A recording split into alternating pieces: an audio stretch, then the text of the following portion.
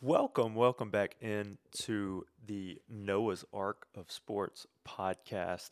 I hope all of you have had fantastic weekends with whatever you found yourself doing. By the way, I'm your host here, Noah Dunlap. Um, got a lot to get to on the show today. We're breaking down week 4 of the college football season. Going to be breaking down week 3 of the NFL season, as well as another story or two to get to along the way. So, a lot to get to.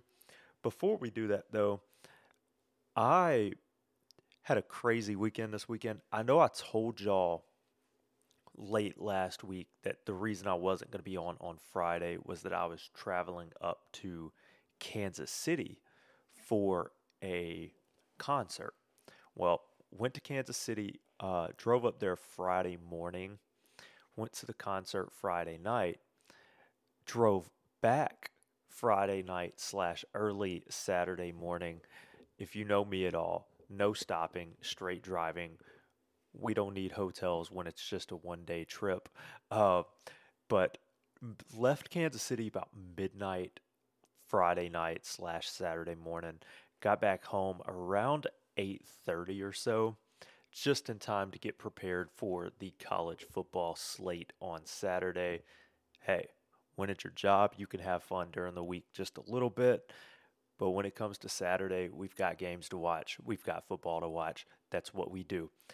Along the way, just about 30 minutes outside of Kansas City on the way there, picked up a ridiculous speeding ticket along the way in some place called Peculiar, Missouri.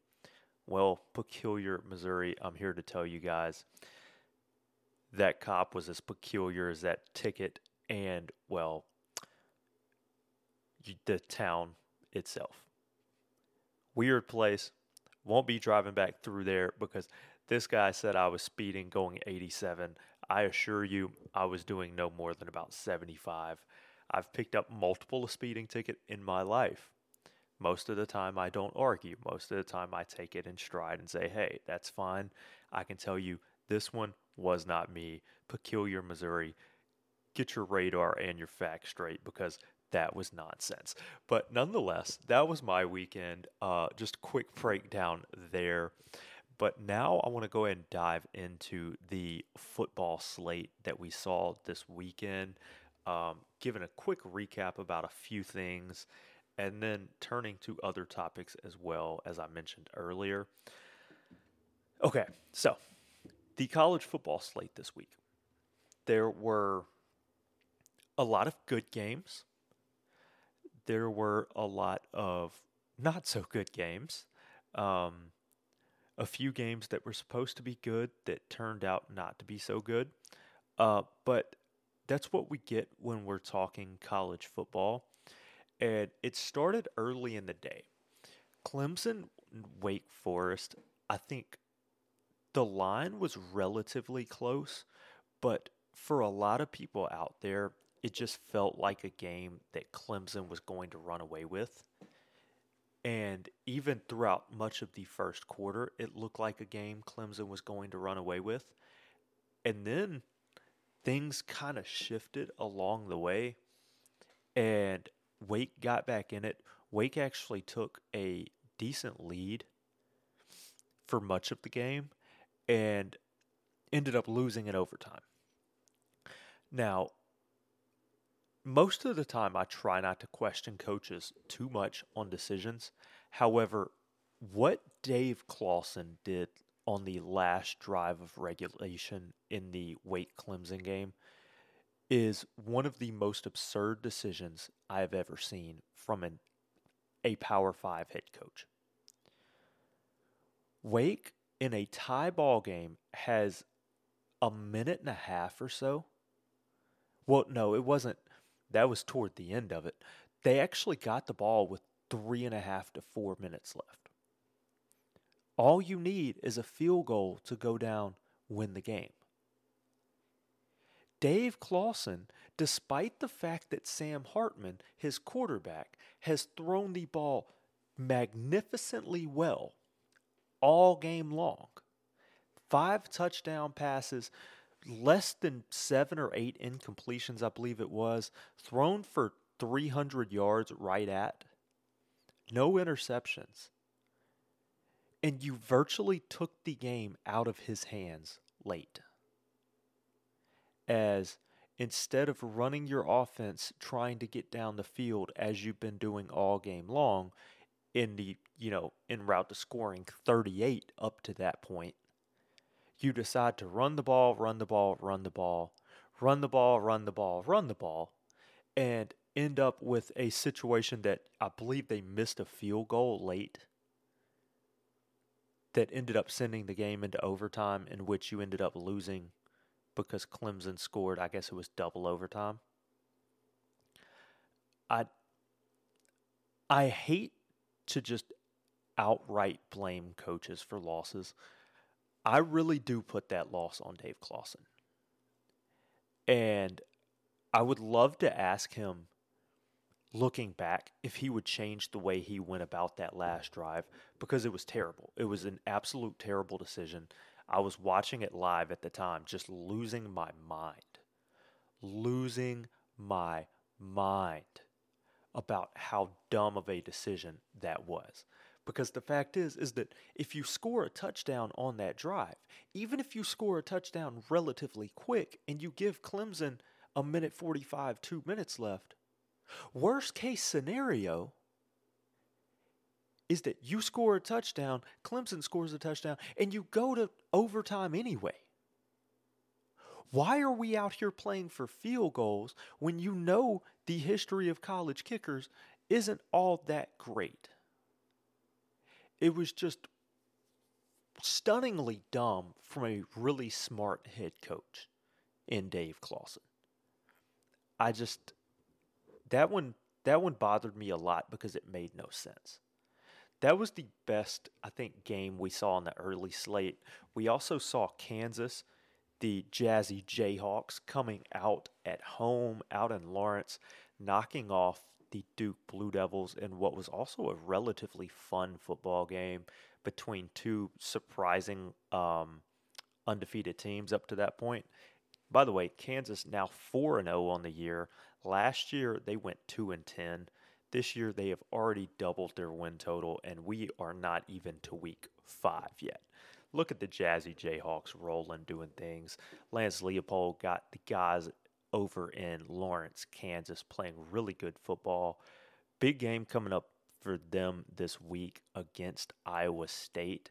Can't wait to see that one. That one's going to be fun. What else did we see this weekend? We saw Georgia struggle. The game was never in doubt. They were playing Kent State, but Georgia actually gave up 22 this weekend to Kent State en route to like a 39-22 win, I believe it was. There's not much to take away from that. We know how good Georgia is. I think they were just bored as they await the real start of conference play. Then the afternoon slate was pretty fun. Pretty fun as far as it goes. Minnesota shocking everyone and alerting everyone to the fact that the Minnesota Golden Gophers are indeed looking like a really good football team. Looks like PJ Fleck has the Golden Gophers ready to row the boat all year this year, as they utterly destroyed Michigan State.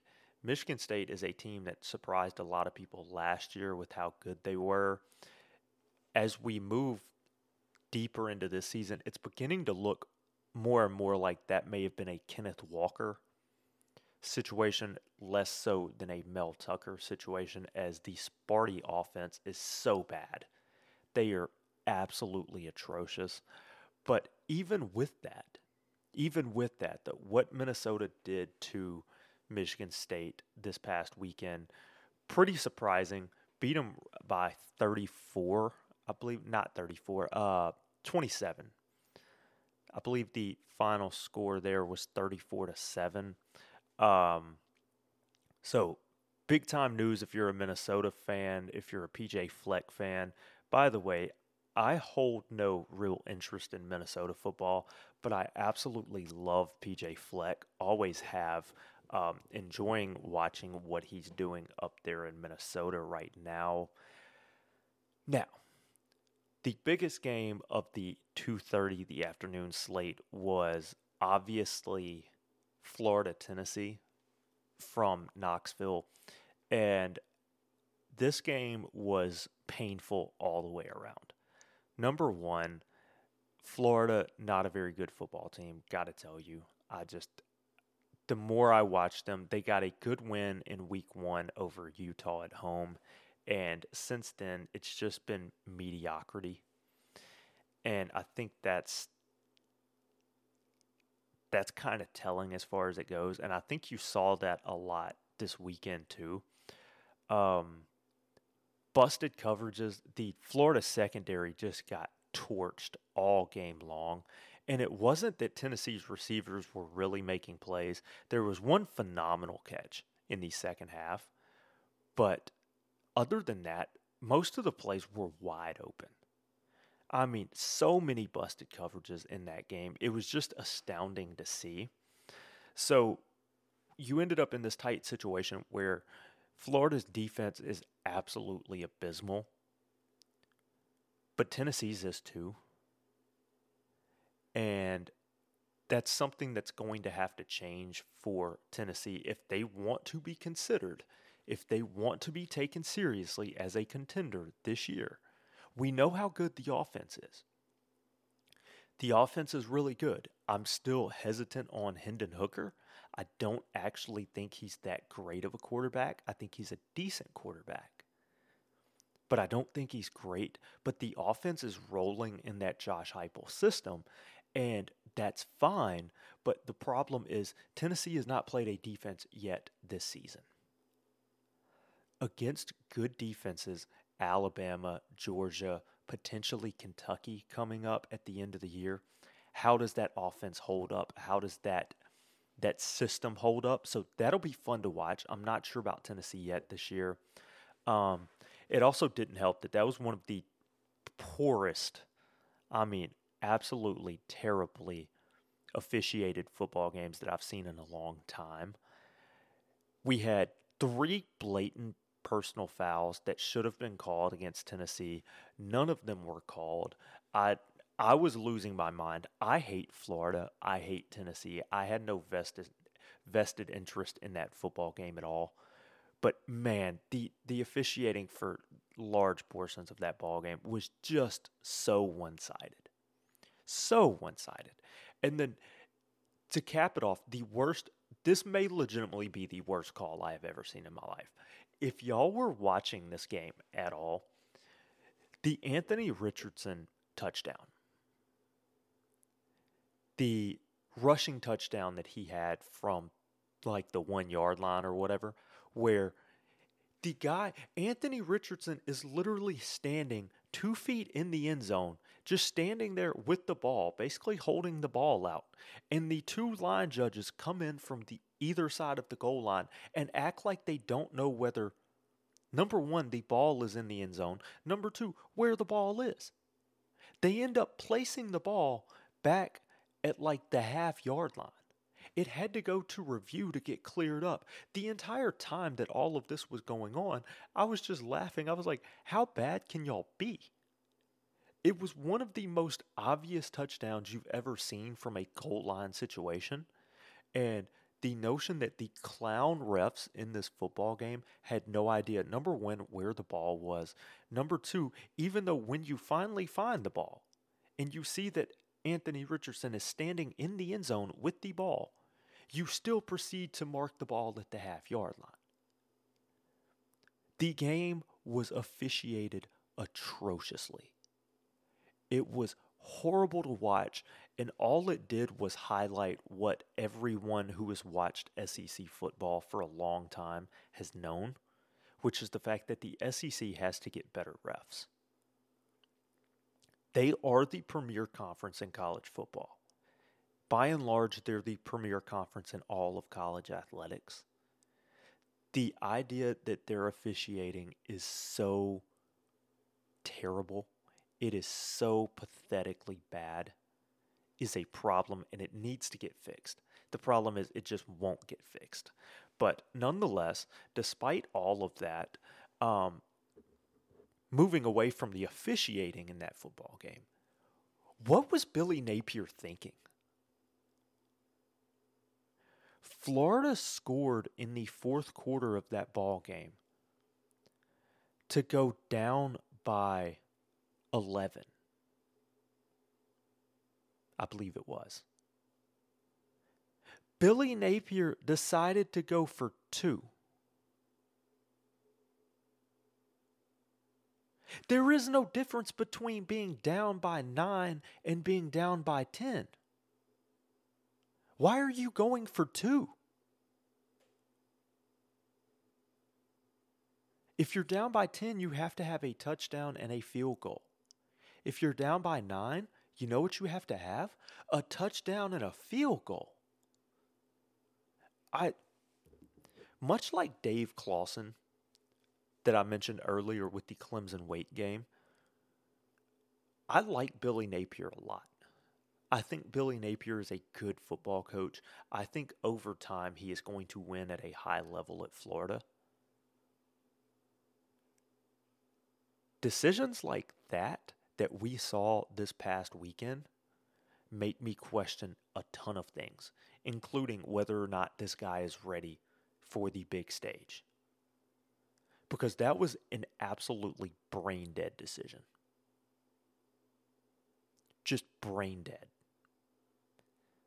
To make matters worse, Florida actually gets the onside kick. Florida had a chance to win that football game. Because being down by 11, they scored again. You scored again down by 11. Then you got the onside kick. And instead of needing a field goal, you had to have 4 because of the fact that, or maybe it wasn't 4, maybe it was 5. Because that all started with the fact that you went for 2 instead of kicking the extra point earlier in the fourth quarter. I say this a lot. Oftentimes it seems like college head coaches are overpaid gym teachers. That continued this weekend, as those were 2 of the dumbest things I've ever seen from Dave Clawson, from Billy Napier, respectively. That was the main game of the afternoon slate. The night slate ended up being pretty boring as far as it goes. Wisconsin got rolled by Ohio State. Vanderbilt got rolled by Alabama. By the way, Vanderbilt, y'all are terrible. I was on board the Vanderbilt train. You knew they were going to get blown out, but I was at least hoping for Vandy to score 7-10. 7-10 from Vandy would have gotten me my over of 59.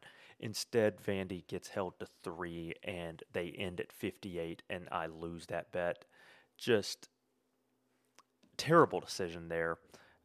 Terribly atrocious from Vanderbilt along the way, only managing to get 3 on the board against the Crimson Tide. What else did we see from the night slate? Texas A&M, Arkansas. A&M squeaks away with a win after a last-second field goal comes up just wide from Arkansas. One of the weirder things I've ever seen, in the sense that the ball didn't hit the upright on the field goal. The ball legit basically hit the very top of the upright on the field goal and bounced back into play, so ended up being no good there. Just tough loss if you're Arkansas there. They're dealing with a lot of issues in their secondary. So the fact that that ball game was actually that close, to me, proves that Texas A&M honestly isn't very good. That Texas A&M offense is not good. That Arkansas team is going to struggle this year with Catalan and Miles Slusher being out. in the secondary. So I think that's what we got from that ball game. It was boring, it was ugly, it was honestly just as bad and just as sloppy as we kind of all expected. So that's what we have there. And then the best late night game that we saw was USC going up to Corvallis to take on Oregon State. Oregon State had chances to win that ball game. I'm actually high on this Oregon State team. I think Oregon State is headed in the right direction. It just so happens that I don't think they have that winning culture yet. I don't think they're a team that necessarily knows how to win yet, as they had the lead late. Um, you let USC score to take a 10-7 lead at one point. Then Oregon State actually responds to go up. I guess it was 14-10 late in the ball game, and then the defense just couldn't hold long enough. Caleb Williams hits Jordan Addison for a touchdown with just over a minute to play. USC holds on, wins 17-14. Um, really good football game. Really good football game all the way around. I think they're two really good football teams. USC certainly looks like a top 10 team right now. Oregon State looks like a really good team as well. The Beavers on the right track, just not quite there yet. But you have to like the progress that's been made. You have to like where they seem to be trending. So that's good news if you're an Oregon State fan. This was the first real test that we've seen, and the question was whether or not they could hang close with a USC team that has looked really good this year. And the answer was they did. They did, and the other answer was they arguably should have won. They had plenty of chances to win. So if you're an Oregon State Beavers fan, you have to like where your program is. They're certainly trending in the right direction anyway. That's a recap of everything that we saw this weekend, well, on Saturday in terms of college football. Now, with that being said, let's go and give the top 10, call it the ARC top 10 before we turn to the NFL. My top 10, starting at number 10, driving down to 1. I have Utah at 10, beat Arizona State handily this weekend. Penn State at 9. Penn State, they haven't blown anyone out, but they are consistent and they are just taking care of business. James Franklin, really good team up there at Happy Valley, up there in State College this year. It'll be interesting in the Big Ten looking at the Ohio State, Michigan, Penn State, Minnesota watch. That's going to be the Big Ten is pretty good this year. There are plenty of teams. I think Ohio State is clearly the best, but there are teams that can compete as well. So I have Penn State at number 9, NC State at 8. NC State, another one of those teams. They are quietly taking care of business. They started the year with a 1-point win over East Carolina on the road. Since then, it's been quiet. They're under the radar, but that Wolfpack defense is really good. That Wolfpack defense has kept their team in it oftentimes this year, as the offense hasn't looked necessarily that great at times. That's one concern, but for now I do have NC State at 8. Clemson at 7. Clemson, they're just hanging around right now. They don't look all that impressive, but they are Clemson. It is Dabo Swinney. That'll be interesting to see the rest of the way. By the way, Clemson NC State is this week. Going to be a phenomenal game. Can't wait for that one. That is a matchup of 7 and 8 on my rankings. I'm not sure where they are in the AP poll, but I believe they are both still in the top 12, top 13. So that's a huge matchup there. I have Tennessee at 6. Maybe that's a little high. I know Tennessee isn't as high in the AP ranking or anything, but going based on, remember, this poll is based on everything we've seen this year. I really, for the most part, don't throw preseason rankings into it. I don't throw last year into it. I base solely on what I've seen this year. That's where this comes from. Tennessee, number 6. Their defense, a little suspect, a little shaky, but that offense right now with Josh Heupel is rolling, and I think that offsets some of the concerns there. Give me Tennessee at 6, USC at 5. Big win going on the road to Corvallis this weekend. Sometimes it doesn't have to be pretty. It's just the fact that a win is a win. And in a surprisingly tough place to play, squeaking out a win at Corvallis. I like what I've seen from USC this year. Liked what I saw this week. So I've got Lincoln Riley and USC at number 5. Michigan at 4.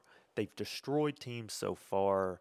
They had a bit of a letdown this week as they had to scrape by Maryland in an ugly game, but maybe a squeaky little close win over a decent but not great Maryland team is a wake-up call for Michigan. It'll be interesting to see moving forward whether the Michigan from the first 3 weeks is who they are or whether they are actually the team that we saw this week. We will figure out more about Michigan as the season goes on. Ohio State at 3. They've been quiet, but they've just been destroying teams. This week, no different. They rather handily just walked all over Wisconsin. Destroyed the Badgers. So give me Ohio State at 3. I actually moved Georgia down this week. I have Georgia at 2. I know everyone still has Georgia at 1. I have Georgia at 2. I think Georgia and Alabama are almost interchangeable, but the difference here is that Georgia struggled and gave up 22 against Kent State this week. Meanwhile, Alabama took on an SEC team despite the fact that they are one of the worst SEC teams. Alabama took on an SEC team and beat them 55-3. I think that is the biggest difference that I have right now. Like I said, to me, those two teams are interchangeable. Every single week, I'm almost going to change those based on what we see until we get some type of continuity from each or from either, if you will. So got Alabama at 1 right now, Georgia at 2, but they could honestly basically be 1A and 1B, if we're going to be honest. That's where they are compared to everyone else right now. That is my top 10 here on the Noah's Ark of Sports, and that concludes the college football recap of this weekend. Now, moving on, the NFL slate from yesterday. Fun week. Had a little bit of everything. The Ravens sliding past the Patriots, getting their franchise's first win in Foxborough in franchise history.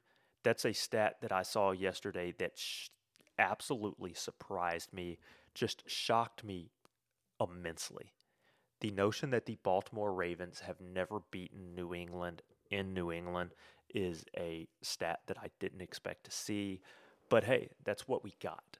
And it was thanks to Lamar Jackson. Lamar Jackson, by the way, I know this is a contract year for him. He mentioned earlier, right before the season started, that he wasn't doing contract talks during the season. He was focused on football. Currently, that seems to have been a really good decision because if he can stay healthy, the Lamar Jackson that we've seen so far this year is about to make an absolute boatload of cash. I mean, the guy is going to be... Before the season started, I would have told you that my number for Lamar would have been in between 35 and 38.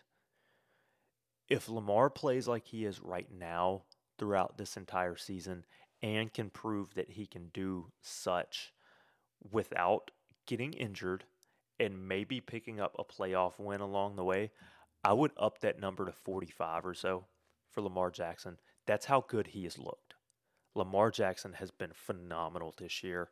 The Ravens, even though they may not want to, the fact is that where he is leading that team and how he looks right now, they are going to have to pay up.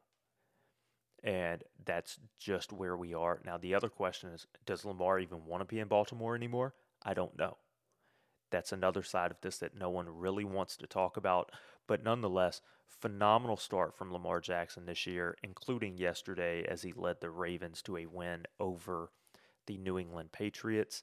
The other storyline from that game, Patriots quarterback Mac Jones going out on the what may have been the last play of the game, actually with a sprained ankle. Right now it's being reported as a high ankle sprain. If that's the case, I would assume he's out for probably 2 to 3 weeks at least, in which case they have to make a decision between Brian Hoyer and I think his name is Brad Zappi. He's a rookie from Western Kentucky, really good for the Hilltoppers last year in college. Didn't look so good this preseason, but honestly, if you're the Patriots and Mac Jones has to miss time, I think you throw Zappi out there just to see. Brian Hoyer is a just nomad veteran at this point. He's 40 plus years old. Honestly, the only reason he's on the roster is to help continue to basically coach Jones and the other quarterbacks there. You get nothing from him being in the starting lineup. You get nothing from him starting.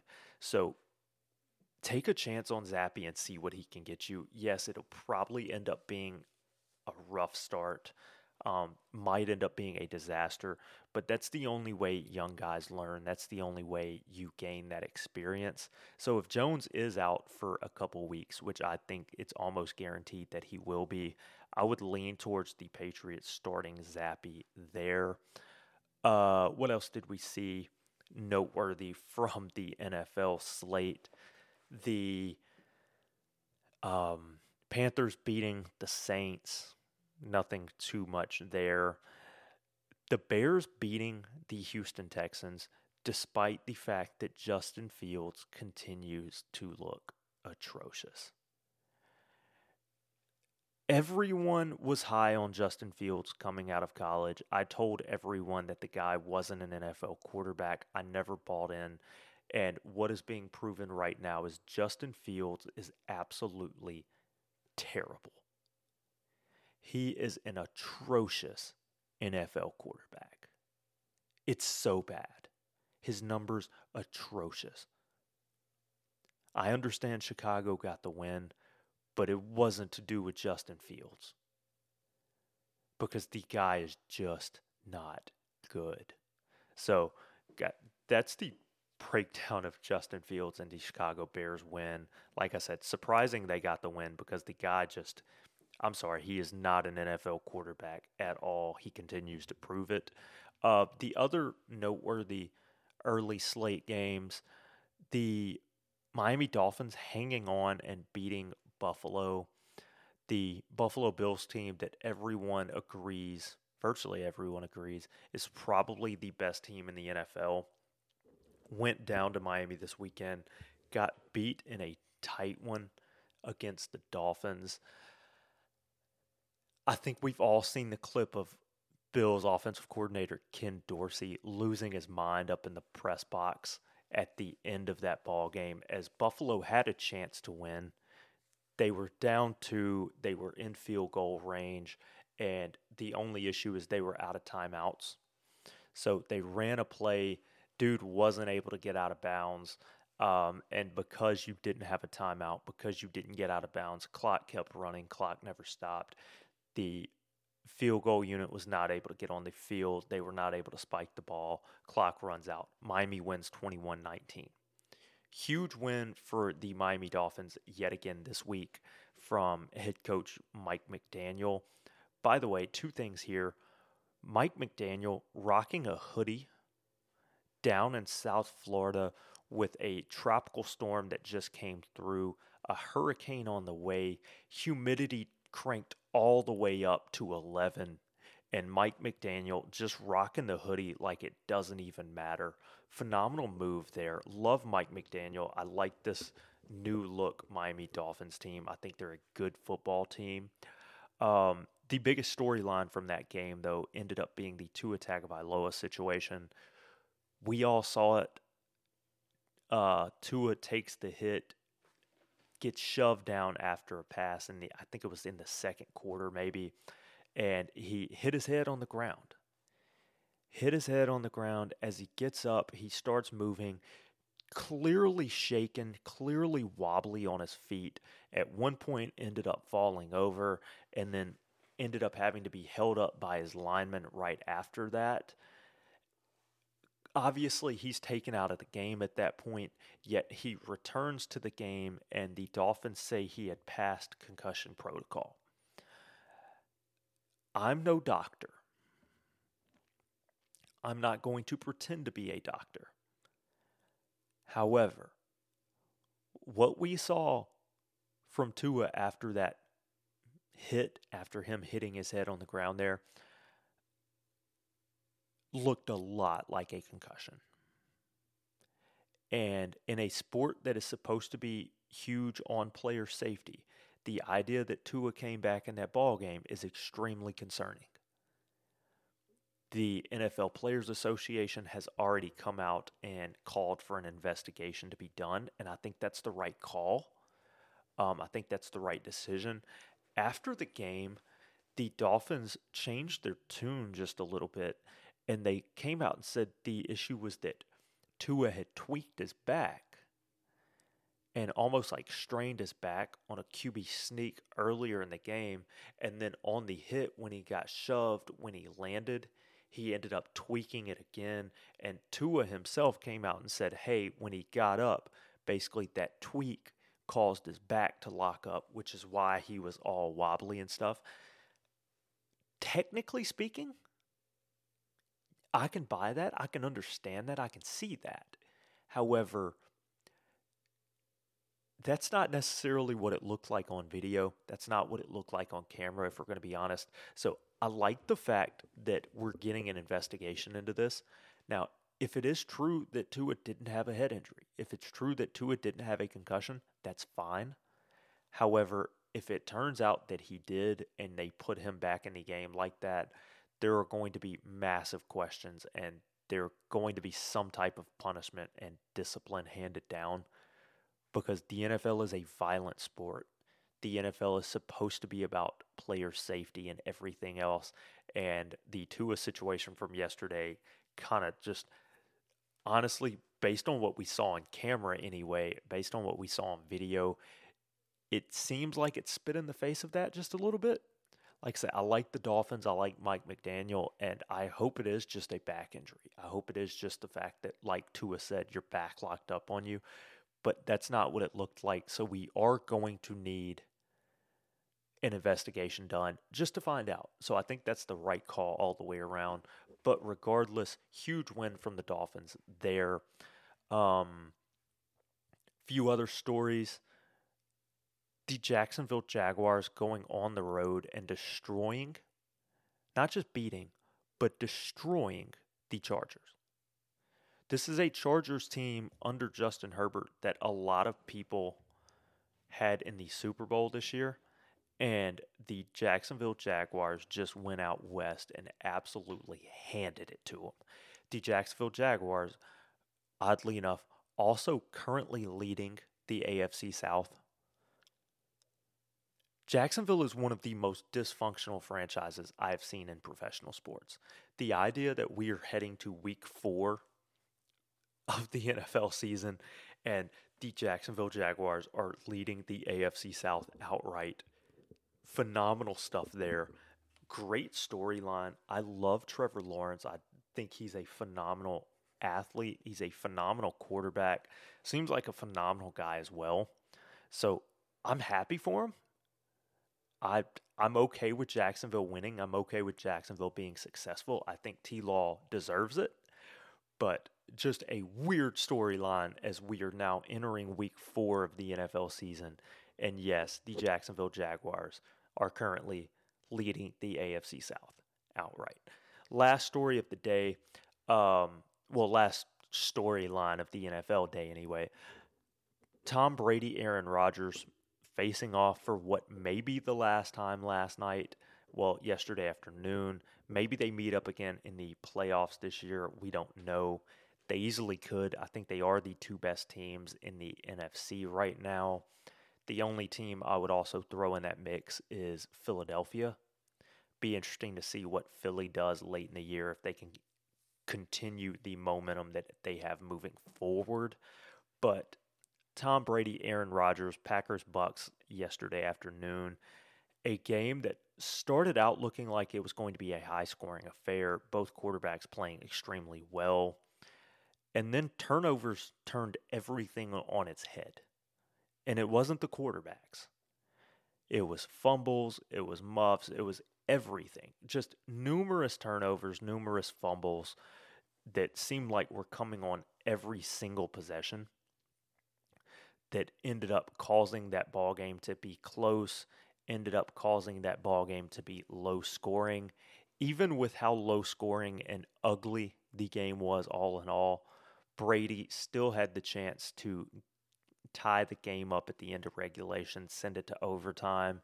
Instead, on the 2-point conversion, you end up not getting the playoff. You get a delay of game, backs it up to the 7.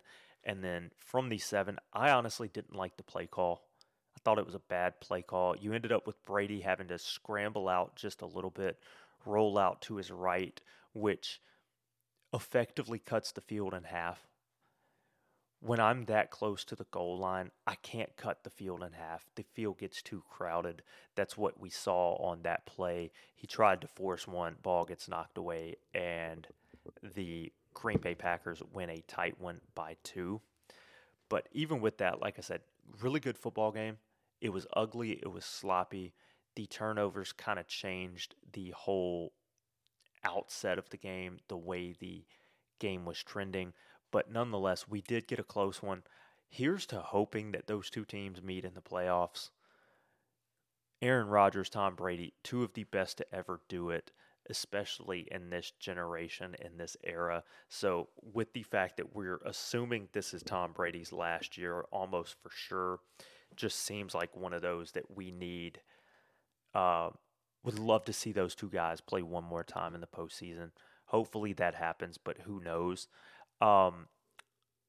Moving on past that, Sunday Night Football last night, so bad. So bad.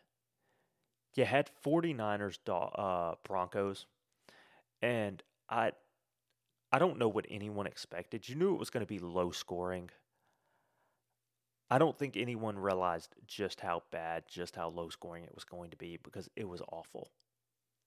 The Broncos are atrocious. The defense is decent.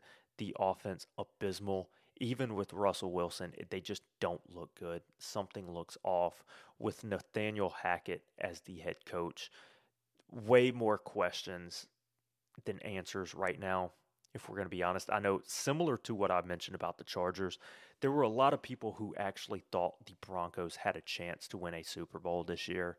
That with the defense being as good as they are, you bought into Russell Wilson being the quarterback and being the answer the offense needed. Right now, I've got none of that. Just nothing at all. The punt rate is higher through 3 games.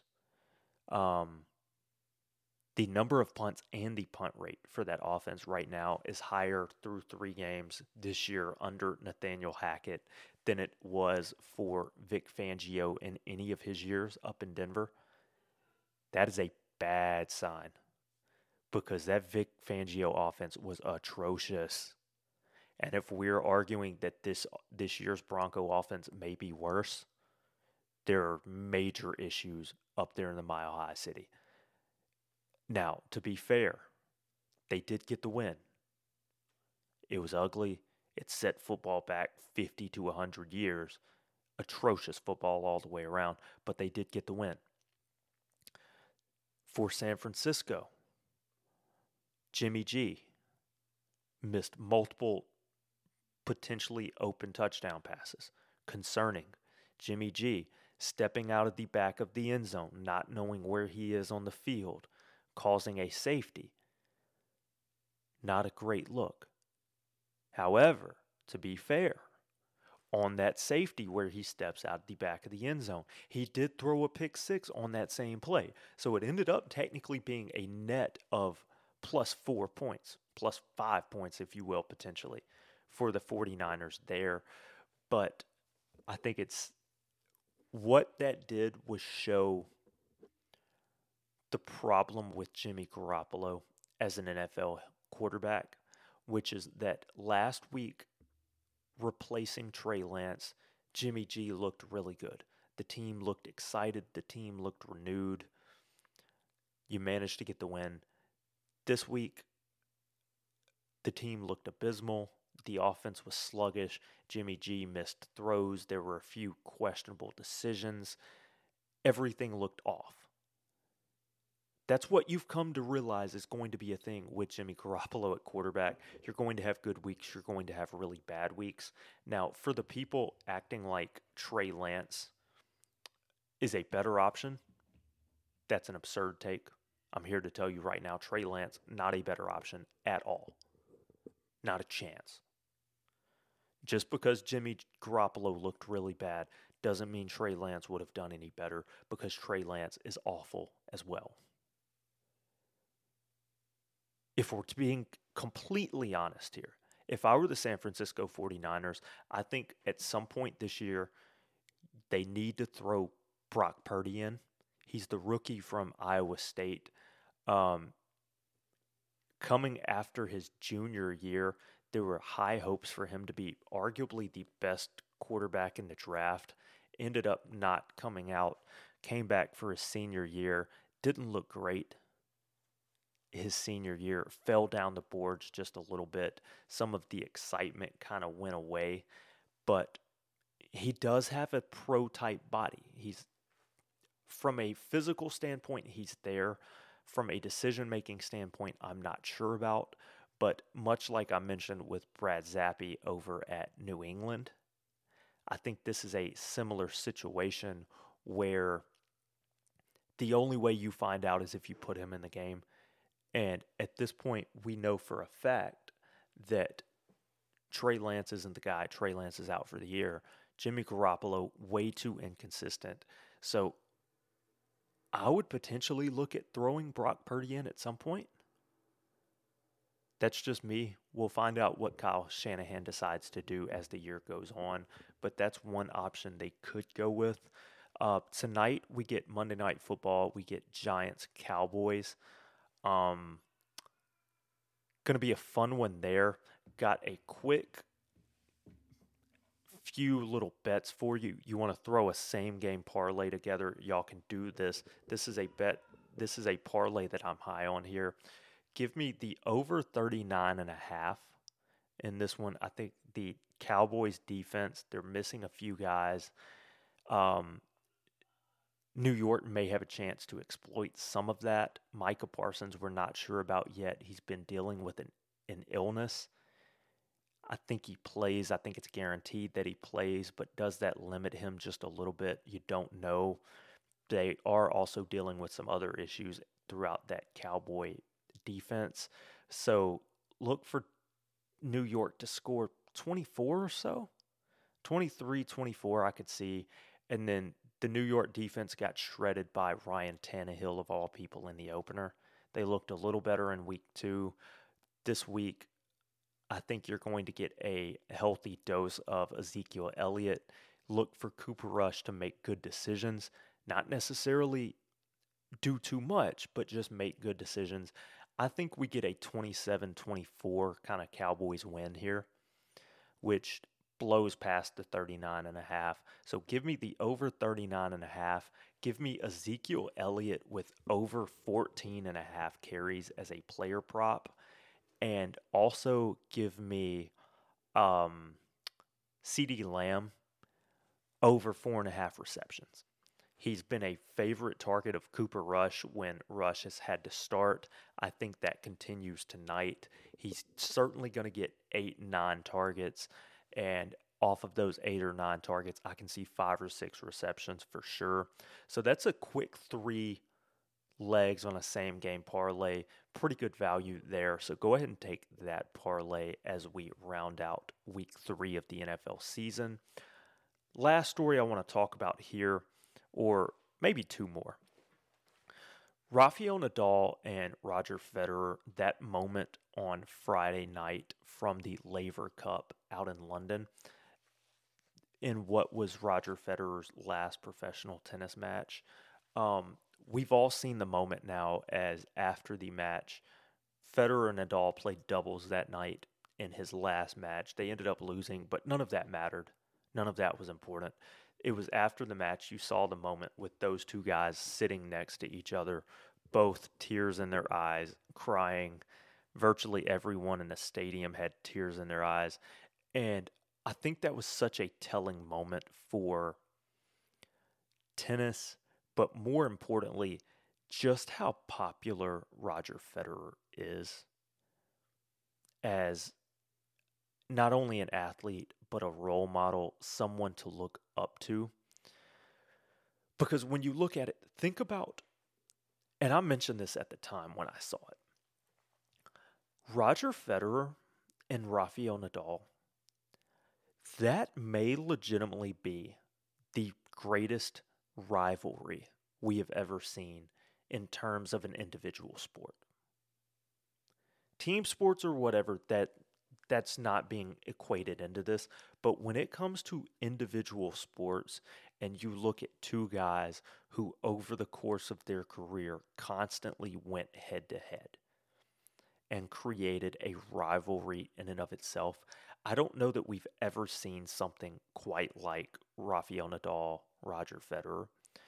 And to see those two rivals, to see those two guys on the same court playing with each other in Federer's last match, and then afterwards seeing those two guys shed tears, both in absolute tears, mutual respect, the highest sign of respect you can ever have, and the notion that, like I said, anyone who knows tennis knows how fierce that rivalry was. They're really close friends, but it never got in the way of the fact that on the court, that might legitimately be the best rivalry we have ever seen from an individual sport. Phenomenal career.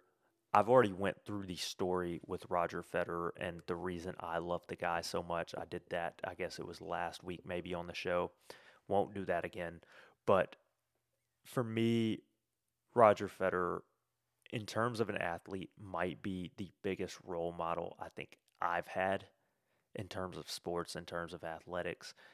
The way he played the game, the way he conducted himself on and off the court, just I think anyone can look up to it. And he's a guy who the grace, the athleticism, the humbleness, all of that, that's something that young people can look up to.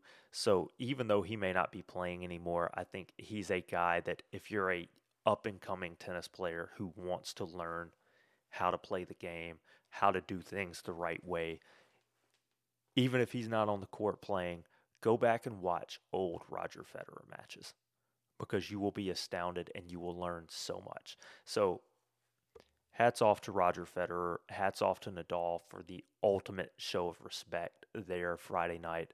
One hell of a career from the GOAT. And I'm sorry, but to me, Roger Federer is indeed the GOAT. I don't care what anyone else says. So just phenomenal career. Tennis is certainly going to miss the guy. And just like I said, a emotional moment Friday night. When I saw that Friday night, I was I was actually standing in line waiting to get into the concert, checking the news, checking Twitter, checking to make sure I didn't miss anything, and that kind of came across my feed, and I immediately honestly teared up a little bit too. Like I said, just because the impact that Federer has had on my life, and then knowing that those two guys, the fierceness that that rivalry was, seeing that just respect there, you have to love it, and it's a moving moment, it's an emotional moment. So that was fun to see, but nonetheless, wonderful career from Roger Federer, riding off into the sunset. Not sure what he's doing yet. I could see him potentially being on Grand Slam coverage eventually with ESPN and those guys, doing the U.S. Open, the Australian Open, French, Wimbledon, all of that. I could see that being a thing eventually. Probably not this year or next year. I think he's going to take a break, enjoy life away from tennis for a couple years.